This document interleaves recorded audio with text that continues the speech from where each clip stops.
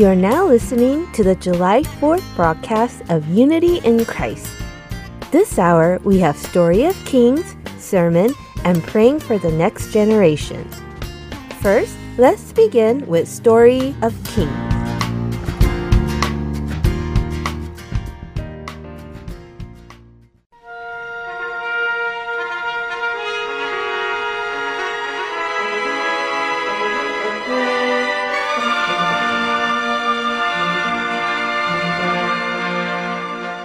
Hello, Heart and Soul listeners. This is Brian Winston from Story of Kings. Last time, we saw how Absalom assassinated Amnon and ran away to his grandfather in Geshur. You may recall how David graciously brought him back to Jerusalem. Then we learned about Absalom's growing rebelliousness against his father. Today, we will see how it develops further and, in fact, turns into a tragic father-son conflict that shook up the whole nation. Our stories for today come from 2 Samuel chapter 15 verse 7 to chapter 16 verse 19. When it had been 4 years since David accepted Absalom back from his exile, Absalom went to see King David. Absalom asked for permission to go to Hebron. He said when he was in Geshur, he made a vow to God that he would go to Hebron and give an offering of thanksgiving if he were ever brought back to Jerusalem. Of course, he was making things up and was just using his father's trust in him.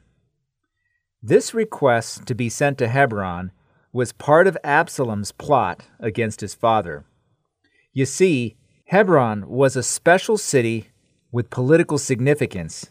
It was where David first became king over Judah. When David moved the capital to Jerusalem from Hebron, people in Hebron were not happy about that decision. They felt slighted and thought David didn't care about them. Maybe they felt like second-class citizens after those in Jerusalem. Absalom intended to capitalize on this discontent to his advantage. As Absalom was heading to Hebron, he sent spies to all the tribes of Israel with a secret message. He told them to declare that Absalom become the king of Hebron as soon as they heard the sound of the trumpet. Everything fell into place for Absalom, and David heard about what happened. He was devastated at the news of his son's rebellion. Now David faced a dilemma. If he stayed in Jerusalem and fought the rebellion force, Jerusalem would be damaged. In the end, David decided to leave Jerusalem to save the city from war. As he was leaving, he left 10 concubines behind to take care of the palace. Initially, Zadok the priest, all the Levites with him, carrying the Ark of the Covenant of God, and Abiathar the priest also wanted to leave Jerusalem with David. But David did not allow that. He asked them to take the Ark of the Covenant back to the city, reasoning if he should find favor in the eyes of the Lord, then God would bring him back to Jerusalem to see the ark again. He asked the 2 priests to keep him posted of the development in Jerusalem during his absence. With his back on Jerusalem, David crawled up the Mount of Olives, weeping with his head covered, and walking barefoot. The whole procession of David, his family, and the people was laden with sorrow, walking and weeping together. Then someone told David that Ahithophel, who was considered the shrewdest of the counselors, was among the conspirators with Absalom. During that time, the people of Israel trusted Ahithophel's counsels equal to the words that came from God. David became deeply concerned since someone like that was supporting Absalom. Everything seemed to be stacked up against him. At that moment of discouragement and despair, David prayed to God. After hearing David's prayer, God prepared someone to help David. It was his friend Hushai. As the whole evacuating procession moved slowly, Hushai was waiting for David with his outer garment torn and dust on his head. He told David that he would follow him. But David said to him to return to Jerusalem and to convince Absalom that he would be Absalom's servant and serve him faithfully as he did with his father. Once he gained Absalom's trust, Hushai could help David to thwart Ahithophel's counsel. Following David's plan, Hushai returned to Jerusalem as Absalom was also arriving in Jerusalem. Meanwhile, David met Ziba, the servant of Mephibosheth. Mephibosheth was the grandson of Saul and the son of Jonathan. When he was 5 years old, his grandfather Saul, his father Jonathan, and his father's brothers were all killed in a battle against the Philistines. At that time, to avoid certain death, his nanny who was taking care of him took him and tried to run away. But in a rush, she dropped him by accident, and Mephibosheth became lame. Since then, Mephibosheth was living in a house in the east of the Jordan River in obscurity, concealing he was a descendant of the royal family. To talk more about Mephibosheth and Ziba, we need to go back a few years. After David became king of Israel, he searched for Saul's descendants. It was to keep his promise to his friend Jonathan that he would take care of his family. When he found out one of Jonathan's sons was still alive, David called him into his palace. That was Mephibosheth. Upon meeting him, David returned to him everything that had belonged to his grandfather King Saul and gave him the privilege of eating at the king's table. Since then, Mephibosheth served David loyally. Now Ziba had seen Saul's servant, so David appointed him to take care of Mephibosheth's property. Since then, Ziba worked as the caretaker of Mephibosheth's property. However, Ziba also began coveting the property for himself and his children. When David left Jerusalem, choosing to retreat rather than to fight against his son Absalom, Ziba saw that as an opportunity to usurp all of Mephibosheth's property. Ziba came to see David on the road and provided food and showed kindness. Of course, that was part of his plan to frame Mephibosheth. Ziba lied to David that the reason Mephibosheth did not follow David and remained in Jerusalem was because Mephibosheth believed the people of Israel would return his grandfather Saul's kingdom back to him.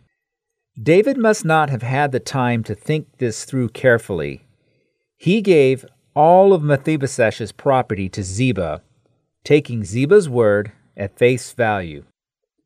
When David arrived at a place called Bahurim, he had to bear the insults from one of the surviving members of the house of Saul and from the tribe of Benjamin. His name was Shimei. He came out and cursed David publicly and repeatedly. David's men wanted to silence Shimei by killing him, but David stopped them. Here is what David said in verses from 2 Samuel chapter 16, verses 10 to 12.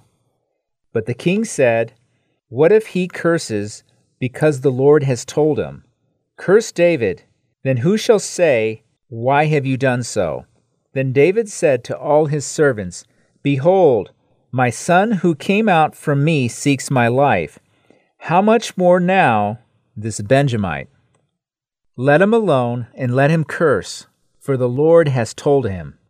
Perhaps the Lord will look on my affliction and return good to me instead of his cursing this day." David told his men to leave Shimei alone just in case his cursing came from God. Maybe, just maybe, after seeing his afflictions, David thought God might return good things to him instead of the curse. David remembered what God said about the sword would never leave his house because of his sins, and he was waiting for God's mercy, humbly accepting all the tribulations. In the meantime, Absalom and all the people that followed him arrived in Jerusalem. It was easy for Absalom to take over Jerusalem because the city had been vacated, with his father choosing to retreat rather than fight against his son. There were only the concubines whom David had left to care for the place. As Absalom entered Jerusalem, there was someone that greeted him first. It was David's friend, Hushai. He came back to Jerusalem as David asked him to. Hushai hailed Absalom as if he was the conqueror of Jerusalem. "Long live the king! Long live the king!" But Absalom was puzzled and questioned Hushai because Absalom knew Hushai was his father's friend. So Absalom asked Hushai, "Is this your loyalty to your friend? Why did you not go with your friend?" But Hushai responded wisely, as David instructed him. "No, for whom the Lord, this people, and all the men of Israel have chosen, his I will be, and with him I will remain. Besides, whom should I serve? Should I not serve in the presence of his son? As I have served in your father's presence, so I will be in your presence." Absalom was then convinced and believed Hushai. So how do you think the struggle between King David and his son Absalom will unfold? We'll continue next time from Story of Kings. Goodbye.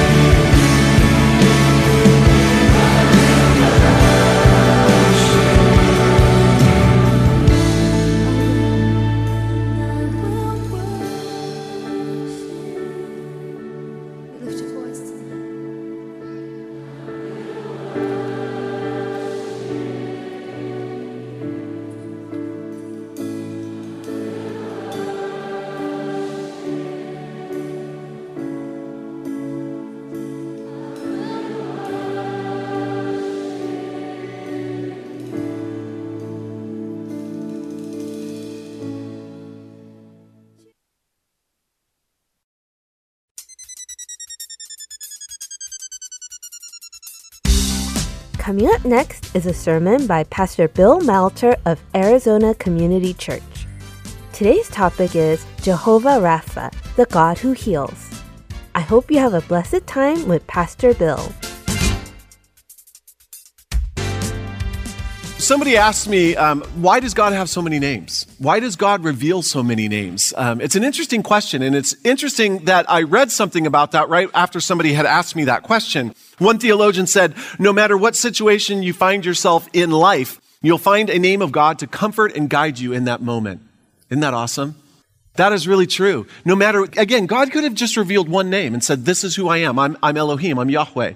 Just one name. But time and again throughout the scripture, he's giving us all these different names. And it's like, why? Because those names minister to us in our times when we find ourselves in the valley or if we find ourselves on the mountaintop. God has a name for us in every situation. And I hope this sermon is an encouragement to you. Well, today we come to one of the names of God that you would think would be really easy to cover. But ironically, it's one of the names of God that actually has some controversy surrounding it. And the name that I am talking about is Jehovah Rapha. Okay, so let's just practice our Hebrew. Say it with me. Jehovah Rapha. Sounds good. Which translated, of course, means the God who heals. The God who heals. Now, the reason this particular name of God has some controversy surrounding it is because Christians take different views of what it means for God to heal. So, for example, there are some within the Christian community who take this to mean that it is God's will to always heal. And there are good, godly people that hold this position. The idea is that God doesn't want his children to suffer. And the people that hold this position, God doesn't want his people to suffer. God has revealed himself as a healer, so we should expect healing. We should expect to see people being cured of cancer and people getting up from wheelchairs and the blind receiving their sight. This is the expectation within a particular segment of Christianity, even to the point of the dead being raised. Just last month, and I'm not saying this, I'm just saying this because I want you to know this, just last month, a church in Northern California made national news when they began praying for a 2-year-old girl in their congregation who had passed away, for her to be raised from the dead. And I'm not faulting them for that. I'm just letting you know that within the Christian community, there are those that really believe that, hey, God is a healer and we should expect him to be healing people all the time. We should expect this. And this position, of course, seems to garner some support because every time you turn on the television, you're going to see people, faith healers, you're going to see people healing people on television. Many of the faith healers today, they're all over the airwaves. And again, I'm not knocking them at all. I'm just saying they're there. And they look like they're healing people, so maybe that is what we should expect from God. Maybe it should be our expectation that God heal people all the time.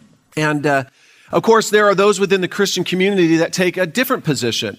And those that take this different position, these people will say, well, God absolutely can heal. He can absolutely heal anybody he wants, anytime he wants. They take a slightly different position, and their position is it's just not God's will to heal people all the time, at least not in this lifetime. And so I hope you can begin to see you have Christians over here, and so this name actually has some tension with it. As a matter of fact, as I broach this subject today, there are some of you in here probably like, gulp, where's he going to go with this? Because you might have a particular view of God's healing, and so this can be a sensitive subject. That's why I'm not even kidding when I'm going to say what I'm about to say. The church today is desperately in need, not only of a thoroughly biblical understanding of the doctrine of healing, but I would also say the doctrine of suffering. We need a thoroughly biblical doctrine of both of these areas, because if we mess up in one or both of them, we're going to be off, and our theology is going to be off. So on that, let's get into this. So we are first introduced to the name Jehovah Rapha in the book of Exodus, just again after Israel is led out of slavery in Egypt. And so we are going to be in Exodus 15 today, and it is my honor, church, to present to you the Word of God today. If you have your Bibles and would like to turn there, you can. We have Bibles in the pews in front of you. I'll be reading from the screen up here, but this is Exodus 15. Then Moses made Israel set out from the Red Sea, and they went into the wilderness of Shur. They went 3 days in the wilderness and found no water. When they came to Marah, they could not drink the water of Marah because the water was bitter. Therefore, it was named Marah. Anybody want to guess what Marah means? Some of you are afraid. You're like, Jesus, right? Just in case, we're going to say the most spiritual thing we can think of. And the people grumbled against Moses. And I don't blame him, because if you've ever been thirsty and you haven't had access to a drink, it can be maddening, can't it? It totally can. And the people grumbled against Moses, saying, "What shall we drink?" And he cried to the Lord, and the Lord showed him a log. And he threw it into the water, and the water became sweet. There the Lord made for them a statute and a rule, and there he tested them, saying, "If you will diligently listen to the voice of the Lord your God, and do that which is right in his eyes, and give ear to his commandments, and keep his statutes, I will put none of the diseases on you that I put on the Egyptians. For I am the Lord," capital L-O-R-D. Remember, capital L-O-R-D means what? Yahweh or Jehovah, the Latinized version, Yahweh or Jehovah. I am the Lord your God. Incidentally, I don't know if I shared this last week, but it dawned on me when I copy the scriptures from like BibleGateway.com and I transfer them into PowerPoint, it's changing Lord to L capital, it makes it all lowercase. And so thankfully I caught it. And so now I also think it's changing some of my scriptures as well. I don't know why, but you'll see later on I have one of the scriptures wrong. It's not my fault. It's PowerPoint. It's PowerPoint. So Jehovah Rapha is truly one of the most comforting names of God there is in the Bible. Even though there's controversy surrounding it, it is truly one of the most comforting names. And here's why. It is the ever-present reminder that there is nothing whatsoever outside the power and sovereignty of God. Amen? The Lord can heal anyone of anything anytime he wants. It is the ever-present reminder that every cell in your body is under the sovereign care of God. Every cell, every microorganism in your body is under the direct control and sovereignty of God. And this has radical implications today. Why? Because there's this disease that's sweeping through Asia and has made it to the shores of the United States, and it's called the coronavirus. The coronavirus. And so this topic has real important bearing on us today. God can heal anyone of anything at any time he wishes. Psalm 103, 2 and 3 says, "Bless the Lord," that is Yahweh, "O my soul, and forget not all his benefits, who forgives your iniquity, who heals all your diseases." Psalm 147, 2 and 3, "The Lord," capital L-O-R-D, Yahweh, Jehovah, "builds up Jerusalem. He gathers the outcasts of Israel. He heals the brokenhearted and binds up their wounds." Isaiah 30, 26 says, "Moreover, the light of the moon will be as light as the light of the sun, and the light of the sun will be sevenfold as the light of 7 days in the day when the Lord binds up the brokenness of his people and heals the wounds inflicted by his blow." Perhaps one of the most famous examples where God intervened to heal someone in the Bible was King Hezekiah. Now, if you don't know who King Hezekiah was, in the Old Testament, Israel had a whole host of kings, okay? There's Israel and Judah. They had a whole host of kings. Most of them were evil. Most of them were bad, but a few of them were good. And King Hezekiah was one of the good ones. But he became ill. And we read about this in 2 Kings chapter 20. And so here's what it says. "In those days, Hezekiah became sick and was at the point of death. And Isaiah the prophet, son of Amoz, came to him and said to him, 'Thus says the Lord, set your house in order, for you shall die, you shall not recover.'"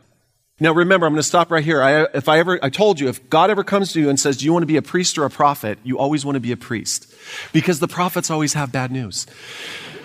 And here's another example of where the prophet has bad news, right? The prophet has bad news. "Then Hezekiah turned his face to the wall and prayed to the Lord, to Yahweh, Jehovah, saying, 'Now, Lord, please remember how I have walked before you in faithfulness, and with a whole heart have I done what is good in your sight.' And Hezekiah wept bitterly.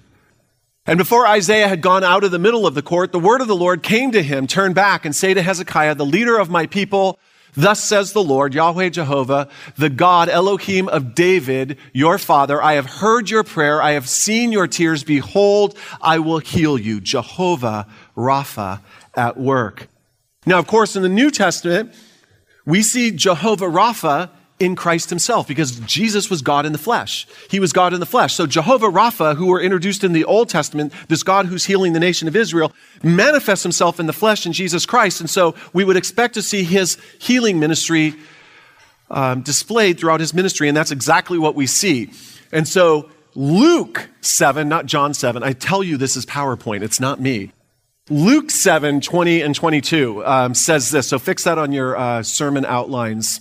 It says this, When the men had come to him, they said, okay, so let me just set the context. John the Baptist sends his disciples to Jesus to ask, are you the one or should we expect another? Okay, so that's what's happening here. And when the men had come to him, to Jesus, they said, John the Baptist has sent us to you, saying, are you the one who is to come or shall we look for another? Now it says this, in that hour he, Jesus, healed many people of diseases and plagues and evil spirits, and on many who were blind he bestowed sight. So Jesus is fully at work here. And he answered them, go and tell John what you have seen and heard. The blind receive their sight, the lame walk, lepers are cleansed, and the deaf hear. The dead are raised up, the poor have good news, and preached to them. It's interesting, Jesus doesn't even say, yes, I'm the Messiah. He says, just look at the fruit of my ministry. Everybody's being healed. The blind are receiving sight, the deaf are hearing. Let that be a testimony to John that I am who I claim to be. Of course, God isn't limited to just healing physically. He also heals in other ways. I mean, he healed the waters of the people of Israel when they needed water to drink. But we also see him, for example, healing mental affliction, spiritual fatigue, emotional suffering, anxiety, and worry. Listen, if it's broken, our God can heal it. Amen? If it's broken, our God can fix it. He is truly Jehovah Rapha. And that's why I said this is even though this name has controversy surrounding it, it is truly one of the most comforting names. There's nothing outside the sovereignty and control of our God. Every cell in my body is under his control. Everything is under his divine control. So universally across the board, I have no doubt that all Christians believe that God can heal. We all believe that. He can heal anyone of anything at any time he wants. This is where it gets sticky. Should it be the guaranteed right and expectation that God heal all believers all the time in this lifetime? And that's where it gets sticky. And that is precisely where having a biblical understanding of the doctrine of suffering is critically important. That is right. There is a doctrine of suffering. And you want to make sure that we are crystal clear on this. So here's the deal. Time and again, the Bible reveals instances where God does not immediately eradicate suffering, even for his own people, Israel, or the church. Time and again. We see again him healing all over the place, but time and again he doesn't. But rather he allows suffering, he allows disease, he allows death, and uses it to serve his greater purposes. And one of the big reasons that God allows his children to endure suffering is that it is a means for him to manifest his power, glory, and majesty. That is right. God uses suffering of his children, the suffering of his children, to display his power, glory, and majesty. So, for example, in John chapter 11, we read this account. Some sisters come to Jesus because their brother Lazarus is very, very sick. And this is what it says. So the sisters sent to him saying, Lord, he whom you love is ill. But when Jesus heard it, he said, this illness does not lead to death. I love Lazarus. He's sick. It's not going to end in death. But here's why God is allowing it. Here's why Jesus is allowing it. It is for the glory of God, so that the Son of God may be glorified through it. Fascinating. You know what's interesting about this? What happened to Lazarus? He dies. So he did die, but it doesn't end in death, because what did Jesus do? He raised him from the dead. He raised him from the dead. And who gets the glory when Jesus raises people from the dead? Jesus. Yes. So here's Lazarus enduring sickness. He even dies. And the reason for it wasn't because Lazarus was a sinner, or that God was punishing him, or that he lacked faith. It was because God was doing a work through him so that he might be glorified through the life of Lazarus. We read a similar incident in John chapter 9. As he passed by, he saw a man blind from birth. And his disciples asked him, Rabbi, who sinned, this man or his parents, that he should be born blind? And Jesus answered, it was not that this man sinned or his parents, but that the works of God might be displayed in him. The reason that this child of mine is suffering is because I have a mighty work to do through him, through his life. He didn't sin, his parents didn't sin. And that's often the case when sickness comes to us. It's the first thing we all think, because I think it too. It's like, is God punishing me? Have I done something wrong? The answer is no. No, because God has a million different reasons that he would allow us to go through suffering. And one of the reasons is so that he can display his power and glory through us. And that is really, really important to remember. And so that is why when we are dealing with a sickness or a disease in our own life, or in the life of someone we love, as much as we might want God to bring about immediate healing, and we always do, of course we do, we must also be open to the idea that God has an even greater purpose that he is seeking to accomplish in allowing that suffering into our lives. And folks, listen very carefully. This may be the most important thing I say today. It takes a very mature level of thinking to think that way. It takes a very mature level of thinking to say, you know what?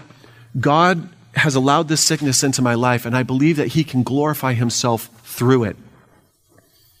It's hard to accept it, but the mature person will. By the way, do you want to know the type of person who's willing to accept this? It is the type of person who is radically committed to the glory of God above all things. And folks, this is truly the calling of the Christian life. The primary reason you and I exist is to bring glory to God, is it not? The Westminster Confession of Faith asks this question: what is the chief end of man? It is to glorify God and know and enjoy him forever. It is to glorify God and enjoy him forever. Folks, the reason that you were put on this planet is to bring glory to God. And I'm going to tell you right now, the church in many cases has it backwards. We are preaching a man-centered, self-centered gospel in which God is here to serve us. We are not here to serve him. And we have to restore that which is right. God does not exist to make us happy. We exist to glorify him. That is why you're here. Your life is but a breath. Your life is but a vapor. You're here for a moment. And that moment that you are here for a reason, that God might be glorified through every cell in your body, through every fiber in your being. You are here to glorify him. Don't ever lose sight of that. And if this church or any other church is preaching anything other than the radical glory and God-centeredness of the gospel of God and Christ, run. Run. You don't want this life to be about you. You want it to be about God. God being glorified, listen to this. This is tough, but this is the mature way of thinking. God being glorified is more important than my personal happiness, comfort, and even health. Do you believe it? As a matter of fact, let me take it a step further. God being glorified is more important than life itself. That is the call of the Christian life. If God be glorified in the laying down of my life, then by all means, my life is yours for the taking, Lord. Because I am not here to save my life. I am here to do what? Lose it for the sake of the gospel. I am not here to save my life. The gospel is not a call for me to save my life. The gospel is a call for me to lose my life. No greater love than this, than when one man lay his life down for another. No greater love than when one man lays his life down for the glory of God. God, if you be glorified in my suffering, so be it. If you be glorified in the laying down of my life, so be it. My life is yours because I exist to glorify you. Period. End of sentence. That's my chief and highest aim in this life, is to glorify you. And we have lost that in the church. We really have. We have created a man-centered church where we're trying to attract people by worldly means, tricks and gimmicks in which we're trying to appease their conscience and make them feel good about themselves instead of radically pointing them to giving their life away in service to the glory of God. Amen?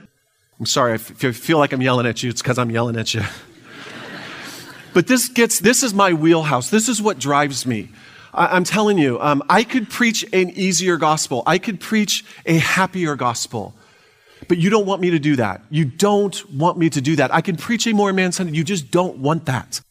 One of the ways that God displayed his power and glory through the suffering of an individual was none other than the Apostle Paul. You know this well. To keep me from becoming conceited because of the surpassing greatness of the revelations, Paul's receiving these revelations and they're so immaculate, so amazing, that it would be natural for him to be filled with pride. God is giving me these revelations. A thorn was given to me in the flesh, a messenger of Satan to harass me, to keep me from becoming conceited. 3 times I pleaded with the Lord about this, that it should leave me. But he said to me, my grace is sufficient for you. My power is made perfect in weakness. So Paul's suffering was all about glorifying who? God. It's all about Paul's suffering resulted in God's grace and God's power being made perfect in weakness, being manifested for everyone to see. Therefore, I will boast all the more gladly of my weakness so that the power of Christ may rest on me. This is what Paul says. Paul's life was not a living testimony to his own power and strength, but a living testimony to the power and strength of God through him. And it was most manifested when he was at his weakest. We don't know what the thorn in the flesh was, and I think that's on purpose. I do, because we can almost insert anything we're going through into that passage and go, I have a thorn in the flesh too. I will tell you, I think it's a very good evidence to believe that Paul was losing his eyesight. Paul says in one other part of the scriptures, I know that if you could rip out your eyes and give them to me, you would. He said that, I think, he wrote it in the scriptures to one of the churches. He said, I know if you could rip out your eyes and give them to me, you would. At another place he writes, see, I write this in my own hand and with what large letters I write. So there's a good chance, I think, he was probably losing his eyesight. But again, it doesn't say, so we don't know what this was. We know he was suffering. But in his suffering, Paul wasn't suffering because he had sinned or that God was punishing him. Just the opposite. God was going to manifest his power and his glory through Paul in his weakness. In his weakness. And so Paul says, if that's how God's going to be glorified, I'm going to boast all the more when God brings me low. I'm going to boast all the more when I'm going through trials. I'm going to boast all the more when I'm facing trials and sickness and disease. Things that bring me low in life bring God glory through my life. And so he boasts in those very things. Of course, this isn't the only reason, of course, God might allow suffering into the life of a believer so that his glory, power, and majesty can be displayed in that person. He's also doing it for our good. He's doing it for your good and my good. He's using it to grow us into the image of his Son. We know these scriptures well. Romans 5 says, not only that, we rejoice in our sufferings, knowing that suffering produces endurance, endurance produces character, and character produces hope. Hope does not disappoint. Listen, folks, we live in a world where when difficulties come and trials come, they mourn. Not us who are believers. We rejoice. Why? Because we know that God is working on us and conforming us into the image of his Son. And the more that we are conformed into the image of his Son, the more that we bring him glory. And folks, that is why you are here. That is why I am here. We are here to glorify God with every cell in our body. And Lord, take away anything that keeps me from doing that every day of my life. Remove any idols, remove any people, remove anything that keeps me from doing that. And Lord, if it means you bringing me low, that your power and glory might be manifested through my humility and my being brought low, praise God, do it. Lord, if it means laying down my life so that you might be glorified, go for it. My life is yours. I'm telling you, folks, that is a radical way to think. That is a radically mature way to think. James 1 and 2 says this, count it all joy, my brothers, whenever you face trials of various kinds, for you know that the testing of your faith produces steadfastness or perseverance. And let steadfastness have its full effect, that you may be perfect and complete, lacking nothing. Folks, remember, God's number one goal for your life is to transform you into the image of his Son. It is your spiritual maturity. That's his number one goal for you, to be transformed into the image of his Son so that you might glorify him with every ounce of life that he gives you during this lifetime. But here's the deal. God's goal for us should be the same goal for ourselves. Our spiritual maturity, our being conformed into the image of his Son should dominate our thinking. But too often it does not. And you want to know why? Here's why. It is because we live in a fallen world where physical comfort, physical well-being, and physical pleasure takes precedence over spiritual maturity every day of the week. We live in a fallen world where you are constantly being told, it's all about you, your comfort, your well-being, take care of number one, look out for number one. The gospel is just the opposite of that. The call of the Christian is just the opposite of that, but that is the world we live in. And folks, it should not surprise you and I in the least that our world has it backward on this issue. The world is seeking comfort and pleasure and peace. They're running from any type of suffering. It's because that's their greatest goal. That's not our greatest goal. Our greatest goal is to be conformed into the image of Jesus Christ. It dominates our thinking. But what really breaks my heart is that many within the Christian community are not operating with a biblical worldview with regard to suffering. I see many faith healers on television and in other places claiming wholeheartedly that it is God's will to heal every Christian every time. All Christians need to do is claim their healing, receive their healing, speak their healing into existence, as if Christians can speak things into existence. Christians cannot speak things into existence. Only God can speak things into existence. The danger, of course, is when the healing doesn't come, the person who has been waiting for the healing can be led to believe that it was their lack of faith why they're not healed. It's your fault. Perhaps you're a sinner and that's why you have that disease, and perhaps it's your lack of faith is why you're not being healed. This is what many are being told within the Christian community. Instead of saying, listen, God's not punishing you. He's bringing you low so that he can manifest his power through you, his glory through you, so he can transform you into the image of his Son. And if he's not healing you, it's not because you lack faith. It's because he has got a purpose for you in it. Do you see how radically different those messages are? I've got to be honest. I can't think of anything more hurtful to tell someone who is going through a period of suffering that God wants to heal them, but he can't because you lack faith. It's your fault. And trust me, I've heard firsthand accounts of people who have attended healing crusades, desperate for healing, only to leave feeling let down, guilty, and really confused. Why wasn't I led on the stage? Why wasn't I healed? Why am I going home in the wheelchair? Why am I going home blind or still lacking the hearing that I want? Never forget, it was at the height of his suffering in the Garden of Gethsemane when Jesus prayed one of the most radical prayers ever prayed in all the scriptures. He said this, and going a little farther, he fell down on his face and he prayed saying, "My Father, if it is possible, let this cup pass from me. Nevertheless, not as I will, but as you will." Remember, Jesus was fully God, but he was also fully man. And so he's praying, "Lord, let this cup pass from me." Who wouldn't pray that? There's nothing wrong with praying a prayer like that. We pray. It is okay to pray, "God, Jehovah Rapha, let this cup pass from me. Lord, heal me." And I got to tell you, there are many times I prayed for people to be healed. Many times you have prayed for people to be healed, for this cup to pass from them. And that's exactly what happens. God does that very thing. But if he doesn't, has God failed? Have you failed? Or is it that God's got a purpose? That our theology of suffering needs to be biblical enough to say that God even uses suffering in the life of the believers to manifest his glory, conform us into the image of his Son. Not as I will, but as you will. It's those last three words, by the way, that are so very important. What was most important to Jesus was that the will of his Father be done in and through his life, even if it meant that he be tortured and crucified. That's a mature level of thinking right there, folks. Father, I don't want to have to go through this, but if this is your will, then so be it. Because your glory, your purposes are what dominate my thinking. In a world where you are being told, and in a church where you are being told, make it all about you, we see our Master, our Savior, Jesus Christ, making it all about the Father, making it all about him. And again, folks, this goes back to the whole point of why you are here on earth. You are here to glorify God in every circumstance that you find yourself in.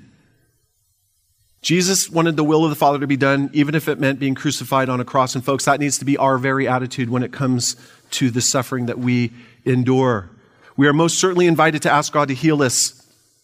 And in some cases, again, I have no doubt that he will do that. I've seen him do that.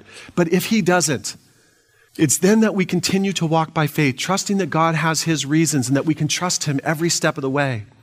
By the way, I do agree with the faith healers, at least on one point. It is God's will to bring full healing to his people. Where I disagree with them is on the timing of that healing. The Bible makes it clear that God's ultimate healing of his people will come in the new heavens and the new earth, right?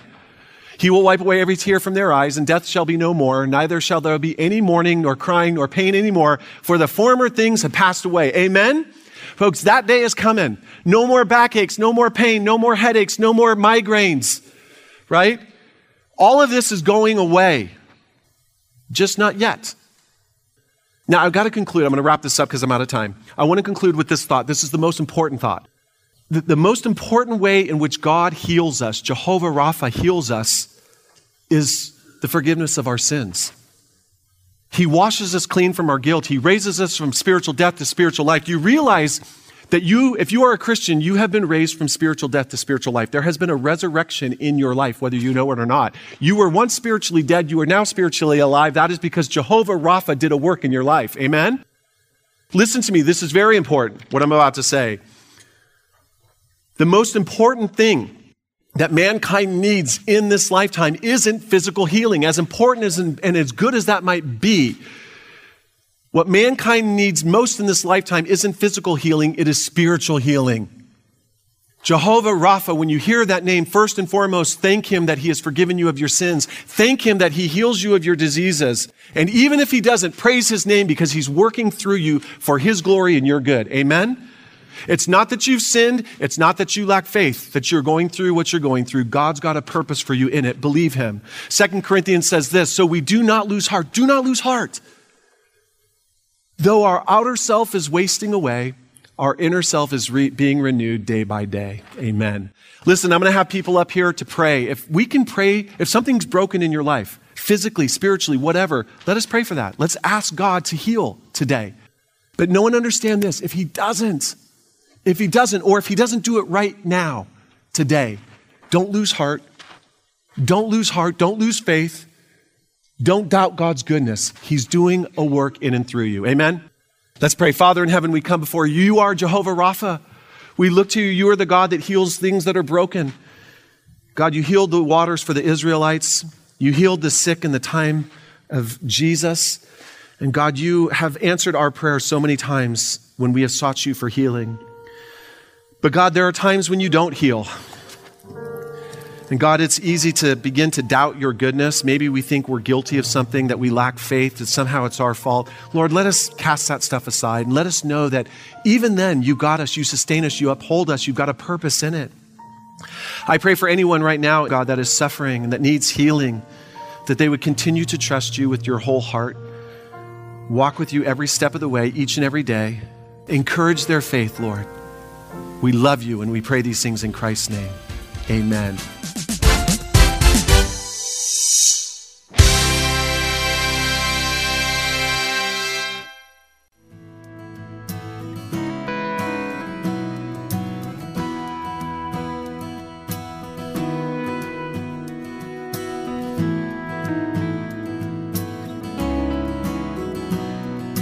Jesus, Son of God, only you can save me. Suffering on the cross, you gave your all, willingly paid the cost for me. Now I am free to worship Jesus.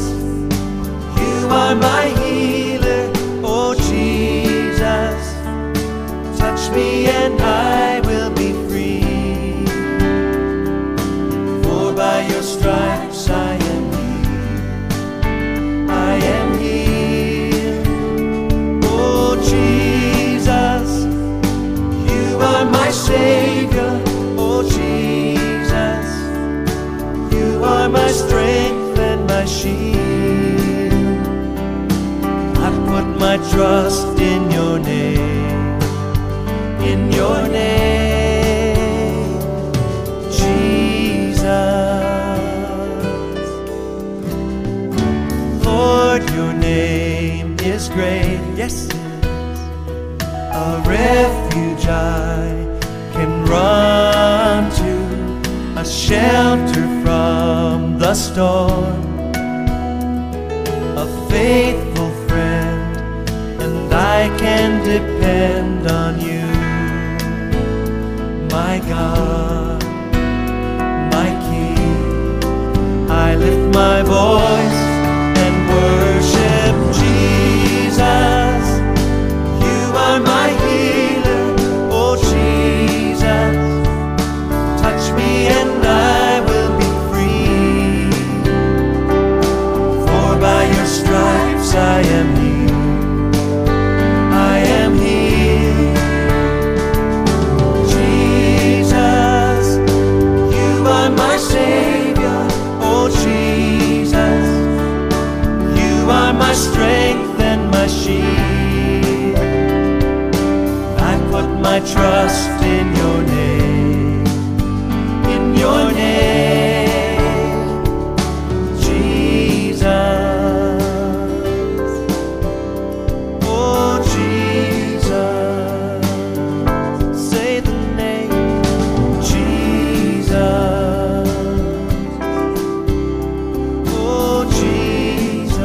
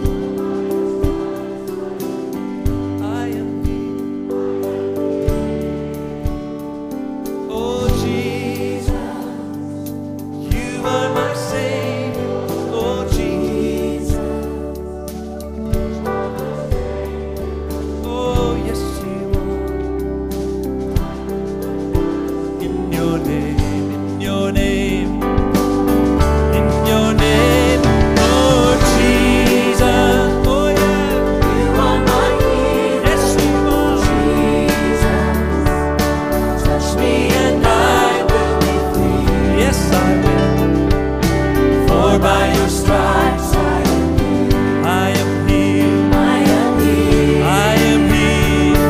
Oh Jesus, you are my Savior.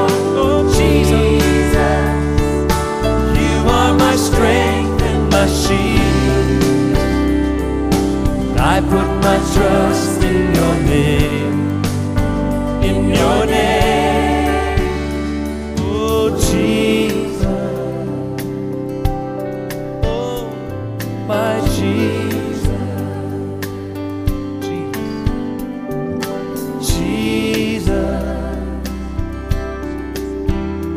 oh Jesus. Say the name, Jesus, Jesus. Say the name, Jesus. There's healing in the name of Jesus. Provision in the name of Jesus. Say the name of Jesus. Oh yeah, Jesus.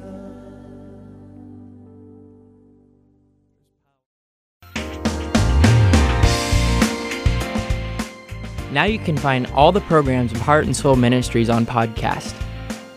You can easily play this week or past week's programs, or you can even download them to your device in only a few minutes. Try to search for Heart and Soul Gospel Ministries at your iTunes store now.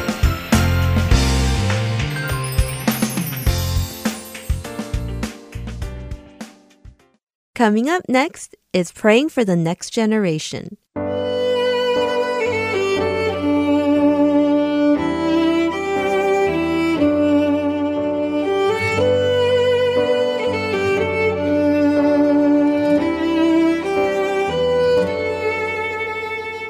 Hello, my name is Deborah Joy. I'm the host of this program, Praying for the Next Generation. We are living in an unprecedented time of global shaking. Everything that can be shaken is being shaken all around us. It seems like there is not a person or a nation whose lives have not been impacted by it. In the midst of this fierce storm, who is the anchor of your soul? Hebrews chapter 12, verses 28 and 29 says, Therefore, since we receive a kingdom which cannot be shaken, let us show gratitude by which we may offer to God an acceptable service with reverence and awe, for our God is a consuming fire. Isn't this a powerful truth? We belong to Jesus, whose kingdom is forever unshaken. More than any other time in the history of our nation, we need to put our hope in this truth and trust Jesus, who is the only anchor of this shaken world. Last week, I watched an inspirational video of the United Nations luncheon, where the First Lady of the United States of America, Melania Trump, spoke with graceful beauty and loving compassion about the next generation. I was moved by her eloquent speech in which she said, We must teach each child the values of empathy and communication that are at the core of kindness, mindfulness, integrity, and leadership, which can be only taught by example. Nothing could be more urgent or worthy a cause than preparing future generations for adulthood with true moral clarity and responsibility. To achieve this, we must come together for the good of our children, because through them, our future will be defined. The definition of the word defined in the Merriam-Webster dictionary is to determine or identify the essential qualities or meaning of. Her beautiful words stir up the following question in my heart. What kind of nation do you want to leave behind as a legacy for our next generation?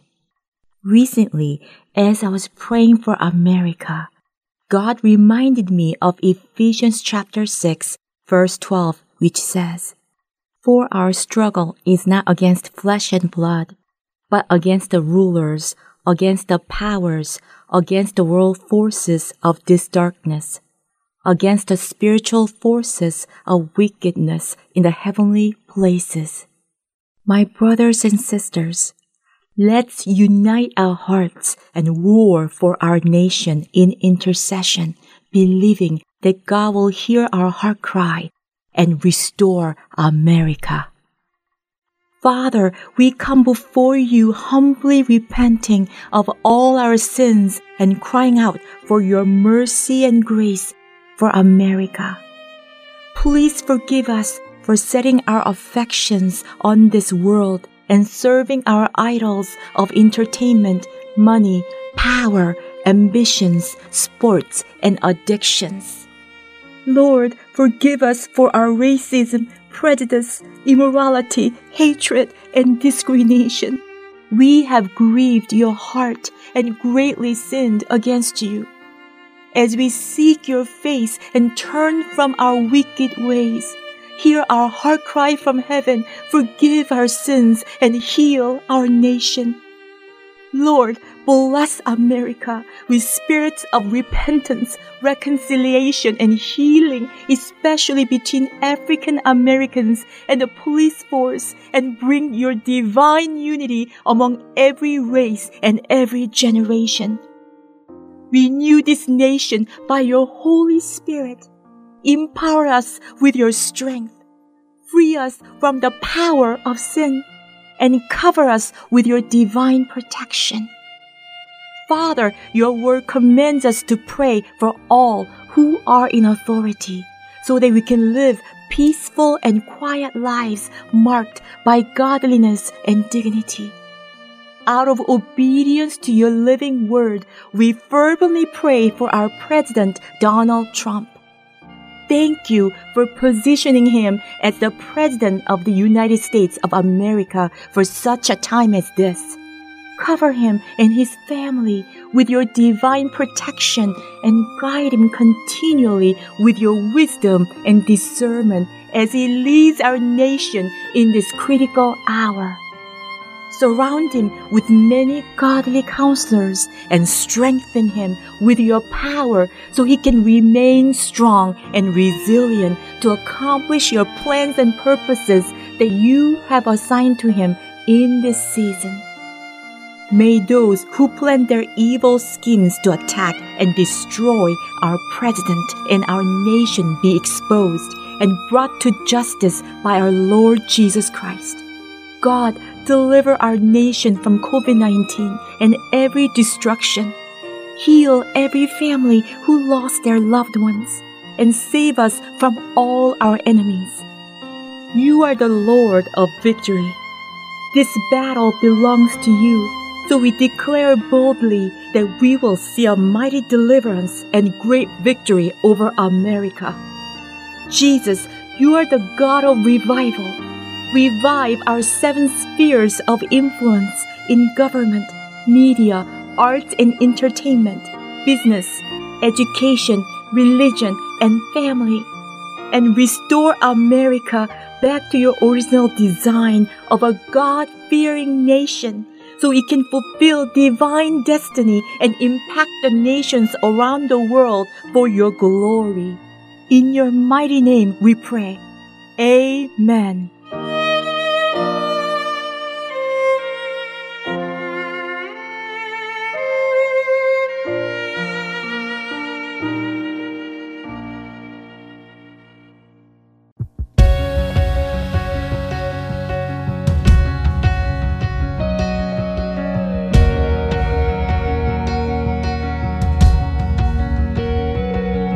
You hold my every moment.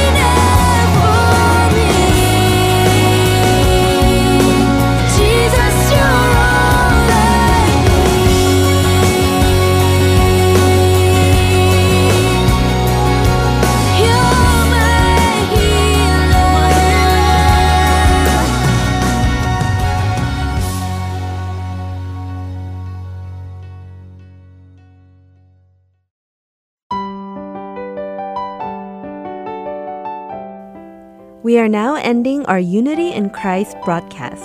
Thank you for listening, and I look forward to being with you again next week.